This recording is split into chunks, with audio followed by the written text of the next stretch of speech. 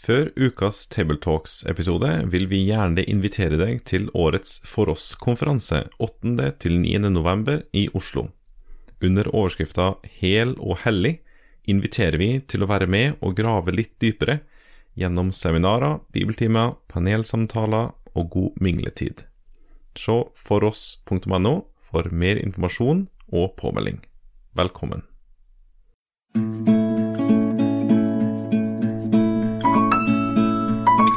Velkommen til denne episoden av podcasten Table Talks Søndagsteksten, som blir presentert av den kristne ressurssida foross.no.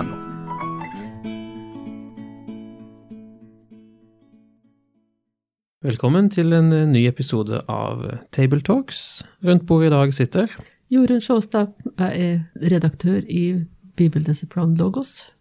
Reidar Valvik, professor emeritus ved MF Vitenskapelig Høgskole.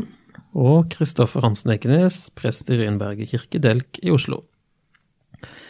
I dag leser vi sammen fra Johannes evangeliet kapittel 15, fra vers 9 og videre, i Jesu navn. Som far har elsket meg, har jeg elsket dere. Bli i min kjærlighet. Hvis dere holder mine bud, blir dere i min kjærlighet, slik jeg har holdt min fars bud og blir i hans kjærlighet. Dette har jeg sagt dere for at min glede kan være i dere, og deres glede kan bli fullkommen. Og dette er mitt bud. Dere skal elske hverandre som jeg har elsket dere. Nå kjente jeg at jeg hadde egentlig lyst til å fortsette, men teksten vår stopper egentlig der. Men la meg først si noe om akkurat, han har sagt, beskjæringa av denne teksten. Den kommer jo fra en større sammenheng, selvfølgelig, som bibeltekster alltid gjør, i Johannes 15, hvor Jesus åpner med å si, «Jeg er det sanne vintre, og min far er vinbonden». Det er det som er sammenhengen som disse ordene nå faller i. Og hvis vi hadde lest videre fra der jeg nå klarte å stoppe, i vers 12, så står det fra vers 13 om at ingen har større kjærlighet enn den som gir livet for vennene sine. Og så fortsetter han å snakke fortsatt i vintremetafor om at de troende er utvalgt til å bære frukt. Så det er liksom det som omgir teksten sånn helt nært her i Johannes 15. Og det første jeg har lyst til å snakke litt om i dag er faktisk tilbake til det gamle testamentet. Jesus sier der i første vers i kapittel 15 at min far er vinbonden. Og min far er jo da Gud, og her er han i ganske god gammeltestamentlig ånd. Fra Jesaja kapittel 5 så finnes det et ganske kjent en sang faktisk om vingården, hvor Gud da er vinbonden som har plantet en vingård. Og så vingården viser det seg at det er et bilde på Jerusalem og på Guds folk.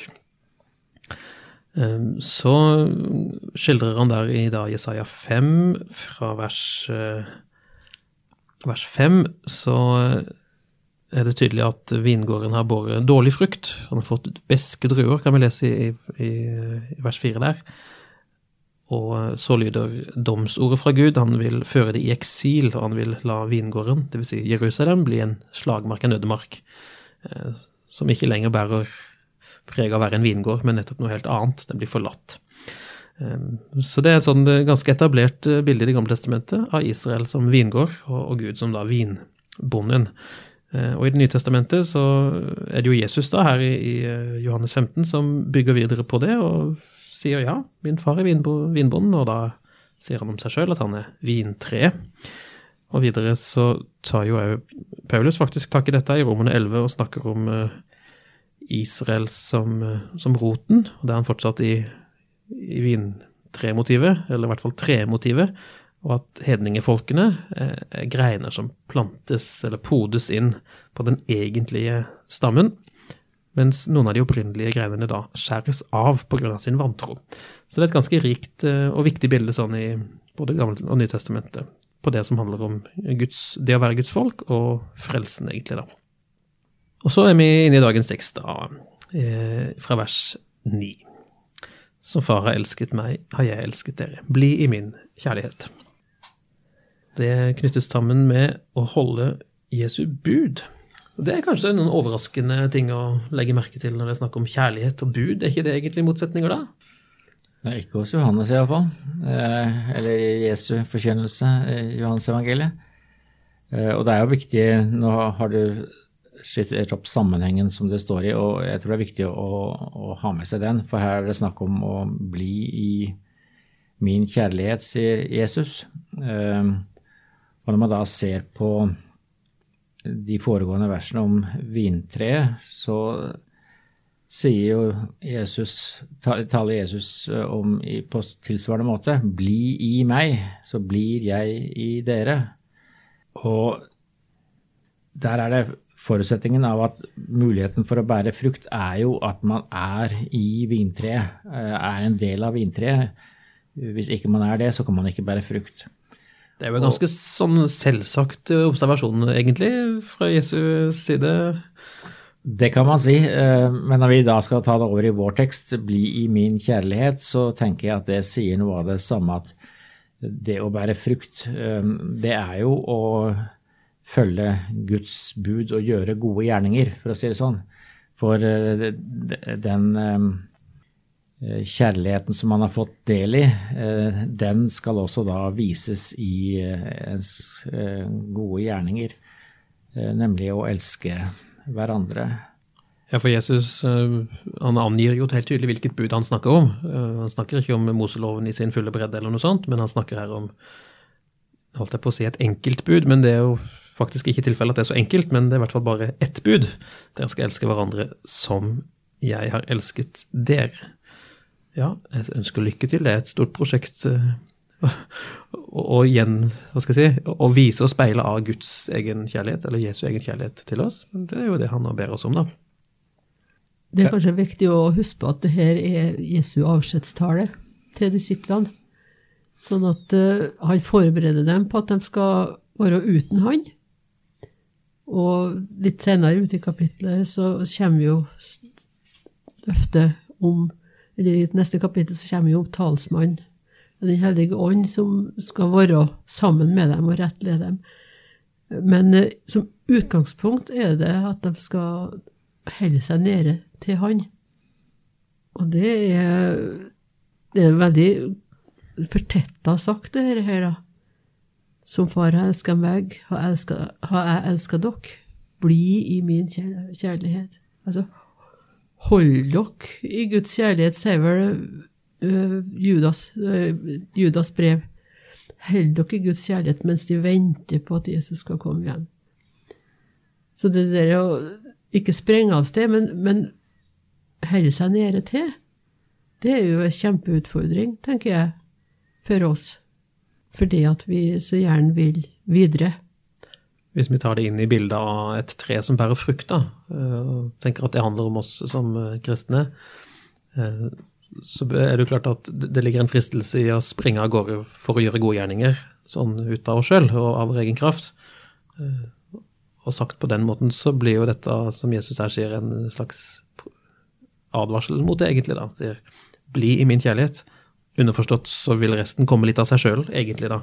Akkurat som greinene på et tre i egenskap av å være koblet til tre, bærer frukt fordi det er forbundet med tre, og ikke fordi at den gjør noe veldig for det, for sin egen del, eller langt mindre stikker av på egen hånd og avskjærer seg for tre, men nettopp ved at den blir. Men hvordan kan det skje, dette her elske hverandre? Hvordan ser det ut? Hvordan får vi det til, han har sagt? Det er i hvert fall ikke nødvendigvis snakk om gode følelser. Altså, elske er jo i dagligtalen et veldig utvattnet og vanskelig ord å forholde seg til. Det har brukes i så veldig mange forskjellige varianter. Så derfor så kan det føles litt fremmed, tenker jeg, at vi skal elske vår neste som oss selv. Men det er jo det han sier, det er jo noe av det referansen han har her. At vi skal elske Gud, altså far, og så vår neste som oss selv. Det jo det liksom budene samles opp i. Og det var jo ikke følelsene som Jesus har, som gjorde at han frelste oss. Det var jo det han gjorde, som gjorde det. Da er vi litt tilbake til den saken i Nehemia 9, som vi var inne på en gang tidligere, hvor Guds barmhjertighet knyttes til hans trofasthet. Og kjærlighet og trofasthet og barmhjertighet i og for seg henger jo på mange måter sammen. Det er jo sånn som du snakker om nå. Det er ikke de gode følelsene først og fremst, men viljen til troskap, om du vil. Ja, og til å gjøre det som er godt for den neste. For sånn du og da fortsetter med i teksten etterpå, at han vil gi livet sitt for oss. Det er hans kjærlighet. Sånn vises hans kjærlighet. Kjærlighet, det er ikke bare i vår tid at det på en måte har flere uttrykk. Tenker jeg på liksom i bibelspråket, så er jo rom og kjærlighet, i hvert fall i norsk oversettelse, det rommer litt flere grunnbetydninger på gresk i hvert fall. Alt fra sånn vennskapelig kjærlighet og erotisk kjærlighet til noen selvoppofrende kjærlighet som i Bibelen knyttes til Gud og hans vesen og Jesus da, først og fremst. Og det er den typen kjærlighet som her Jesus oppfordrer oss og ber oss om å elske våre neste med. Så det er akkurat som du sier, det er ikke disse følelsene først og fremst, men den selvoppofrende kjærligheten som gir uten å forvente noe igjen, egentlig da. Ja, det er jo, jeg tenker det på 1. Korinterbrev 13, ikke sant, hvor kjærligheten søker ikke sitt eget. Det er jo kanskje kjerneord i den teksten, altså at man ikke primært tenker på seg selv, men på andre. Og det kan hende at denne teksten her er litt sånn vanskelig i luthersk sammenheng, når det står, hvis dere holder mine bud, blir dere min kjærlighet. Vi vil helst ikke at det skal være noe sånn der hvis og noen betingelser og slike ting, fordi man alltid har understreket at det er Gud som alene står for frelsen, og våre gjerninger spiller ingen rolle. Det er en sånn litt vulgær variant av luthersk forståelse, fordi hvis man leser i de lutherske bekjennelsesskriftene, så er det jo helt tydelig dette at ja, vi blir frelst ved tro uten gjerninger, men det kommer jo også fram at de gode gjerninger hører naturlig med som en frukt av et liv i tro. Så Paulus har jo dette uttrykket tro virksom i kjærlighet. Jeg tror vi må passe på at vi i luthersk sammenheng ikke dropper det siste. En aktiv tro på Gud innebærer også en tro som viser seg i kjærlighet. Ja, for det du er inne på nå høres ut som en ganske vanlig innvending mot luthersk teologi, at den på en måte er litt for godt egnet til å sy puter under armene på folk. Men hvis vi våger oss inn på Jesu territorium og hører etter hva han sier, så er det jo ikke akkurat det han portretterer. Tvert imot, sånn som jeg ser det veldig tydelig her, så forventer han en slags respons, eller at det skal vokse noe fram hos den som i dette tilfellet er en grein på dette vintre som er han selv. Jeg tror det er helt en viktig oppfordring, som du sier, en viktig påminnelse, både til luthersk kristendom og all annen kristendom naturligvis, at vi klarer å holde de to tilsynelatende motsetningene egentlig litt sammen. For det er egentlig ikke motsetninger, men... Nei, og mitt poeng er også at dette er også luthersk teologi, at de gode gjerningene skal vokse fram som naturlige frukter av et liv i tro. Det er ikke luthersk å si at gjerningene ikke spiller en rolle. Jo, de gjør faktisk det. De er ønsket av Gud, og det er mange tekster som den vi nå leser, som understreker at det gjelder å holde Guds bud. Men da er det altså ikke snakk om alle slags bud i Moseloven, men det er først og fremst dette med å elske hverandre. Og så er det jo interessant at denne teksten her er jo på sett og vis litt snevrere enn det dobbelte kjærlighetsbudet, fordi her er det at man skal elske hverandre, altså disiplene skal elske hverandre. Og det står jo i denne teksten at dette å elske hverandre, det på sett og vis et kjennetegn på at man hører Gud til, eller hører Kristus til. I Johannes 13, altså et par kapitler før vårt, så kom jo Jesus for første gang med et utsagn om å elske hverandre. Og da sier han, et nytt bud gir jeg dere, dere skal elske hverandre. Som jeg har elsket dere, skal dere elske hverandre. Ved dette skal alle forstå at dere mine disipler, at dere har kjærlighet til hverandre. Så der har man altså en annen side ved dette her, at den innbyrdes kjærlighet mellom troende et vittnesbyrd på sett og vis om Guds kjærlighet, og som viser at man hører Kristus til. Og vi har jo et utsagn fra Tertullian omkring år 200 som sier at hedningene registrerte dette. At hedningene sa, se hvor høyt de elsker hverandre. Og så fører han til at de til og med vilje til å dø for hverandre. Og det jo helt i tråd med denne teksten, og særlig hvis vi føyer til vers 13, altså ingen har større kjærlighet enn som gir livet for vennene. Kjærlighet viser seg da i konkret handling. Å gi livet sitt i denne sammenheng trenger ikke nødvendigvis å bety gå i døden, men i hvert fall det kan det bety. I Jesu tilfelle betydde det jo absolutt det, men jeg tenker vi kan kanskje tenke på en sånn type selvoppofrende eller hengiven praksis. Jeg tenker faktisk på diakoni som en aktuell størrelse her. Det å ut av sin tro og den nåde Gud gir en, og virke for både brødre og søstres vel innad for menigheten, men også utover, at det egentlig en veldig sånn god respons på det Jesus her ber oss om å gjøre. Jeg leste fra Johannes 13, det kan også være aktuelt å ta med en annen johanneisk tekst, nemlig fra 1. Johannes brev, som også sånn veldig supplerende til vår tekst. I 1. Johannes brev kapittel 5, så sies det i de første versene, enhver som tror at Jesus Kristus født av Gud, og den som elsker Gud, som har født oss, elsker også dem som født av ham. Det altså den innbyrdes kjærlighet. Og så kommer det, kjennetegnet på at vi elsker Guds barn, at vi elsker Gud og holder hans bud. Å elske Gud å holde hans bud, og hans bud ikke tunge. Altså det hos Johannes særlig understreket dette her sammenhengen mellom kjærlighet og de konkrete, det å holde Guds bud. Altså å elske Gud, det ikke bare en sånn der følelse, det konkret. Vi holder hans bud, da viser vi at vi elsker han som har elsket oss og gitt sitt liv for oss. Dette har jo ganske store sånne sjelsørgeriske implikasjoner, tenker jeg meg. Altså, mange jo i hvert fall i vår tid som liksom så full av følelser og sterke uttrykk hele veien, så det ganske befriende på en måte å bli minnet om at kjærlighet til Gud ikke først og fremst handler om at man skal føle det så vennlig sterkt. Det kan man jo gjerne gjøre, selvfølgelig. Det jo ikke noe i veien for det, tvert imot.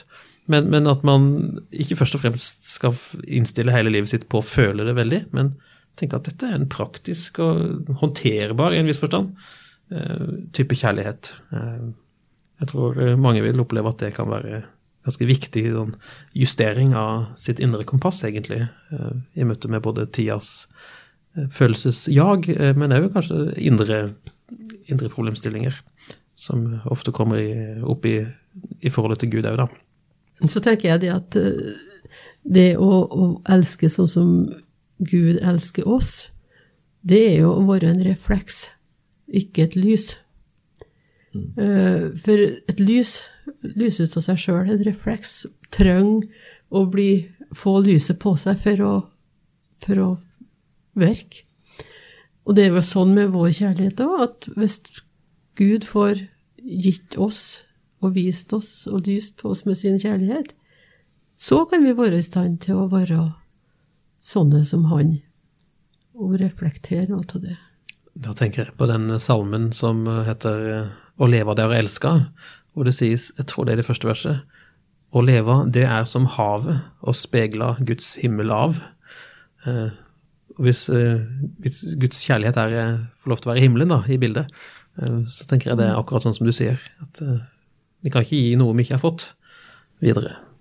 Ja, det vel derfor også denne teksten oppfordrer oss til å bli i hans kjærlighet. Altså, man kan ikke vise kjærlighet i praksis hvis man ikke blir i Guds kjærlighet. Det er i hvert fall det som koblingen her, at man blir i Guds kjærlighet. Da er man også i stand til å vise den overfor andre. Det er da man reflekterer altså dette som vi snakket om. Og litt sånn tilbake til det sjelesørgeriske sporet, så det å oppleve Guds kjærlighet, hvis man mange går jo rundt med et litt skadet selvbilde da, for eksempel, og har en selvfølelse som problematisk, og da å vite seg elsket av Gud for Jesus skyld, og liksom få ta det ordentlig inn, alle konsekvensene det har, vil være ganske viktig for å kunne også bli frigjort egentlig til å nettopp tjene sin neste av kjærlighet, og ikke for å tilfredsstille sitt eget behov for å være god nok, eller flink nok, eller rett og slett å prestere. Så dette tenker jeg en veldig klok og viktig tekst fra Jesu munn. Ellers så, når vi snakker om trær og greiner og sånn, så det jo dette med sevja, i hvert fall når det gjelder trær sånn i virkelige liv, jo en viktig sak, for det jo sevja, saften inni treet, som flyter fra stammen og ut i greinene.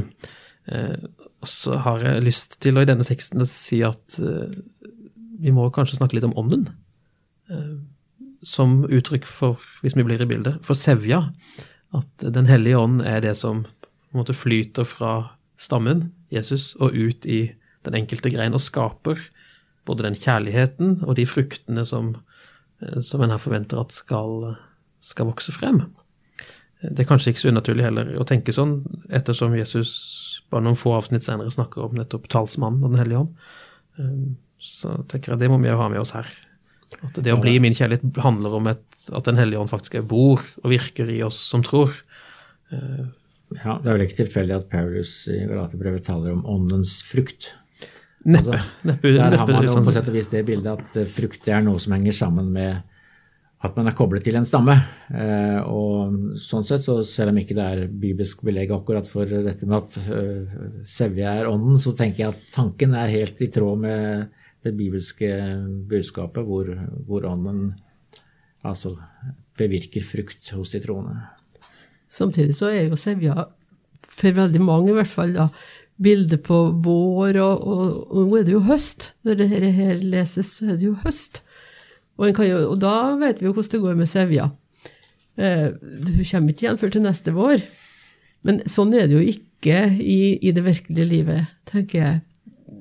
I menneskelivet så det en konstant vår i samlivet med Gud. I hvert fall det forhåpentligvis det. Fra Guds side vil det jo i hvert fall være duket for det. Han ønsker det, men det klart at trea kan få skade, sånn at sevja ikke kommer dit av skal.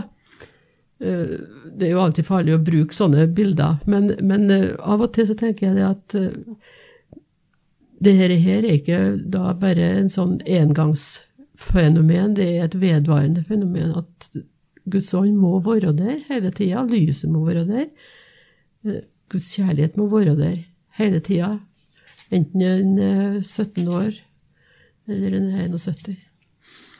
For øvrig, jeg nevnte så vidt i sted at Paulus i Romerne tar inn dette med roten og greinene og så videre, og snakker om hedningfolket som podein.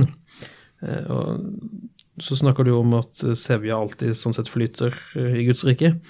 Men så det jo sånn at man kan jo falle bort fra stammen da. Det jo et mulig utkomme. Og det kan ha flere begrunnelser. Det nevnes helt konkret rundt vår tekst dette med å bli skåret av hvis man ikke bærer frukt. Men i Romerne 11 så poengterer jo Paulus det at den som har falt fra stammen kan jo komme tilbake igjen. Da vi altså i Romerne 11, 23, men også de andre skal bli podet inn igjen dersom de ikke holder fast på sin vantro. I den sammenhengen så snakker Paulus om jødene som har blitt skåret av fra stammen fordi de ikke tror på Jesus. Men så sier han, for Gud har altså makt til å pode dem inn igjen. Så det må da gjelde for oss andre som eventuelt faller fra troa, eller på en eller annen måte blir avskåret fra denne livgivende stammen, at det finnes en vei tilbake. Gud har makt til det. Så det er jo en trøst da. Så hvis man kan oppleve noen ganger, det man opplever at sevja kanskje synker litt, og at ikke det er så mye liv og frukt rundt seg i kristenlivet, men så finnes det alltid en vei tilbake til Gud. I det som Bibelen forteller oss om. Jeg synes det er fint å avslutte med vers 11.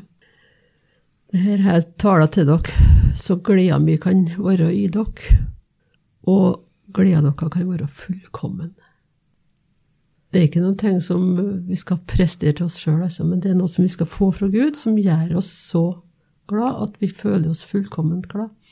Kanskje ikke her og nå, men i hvert fall når løpet er slutt, og høsten er kommet, og Guds rike er en realitet. Når det fullkomne kommer. Ja. Med de ordene avslutter vi dagens episode, og ønsker alle talere lykke til. Med det sier vi takk for følget for denne gang. Finn flere ressurser, og vær gjerne med å støtte oss på foross.no.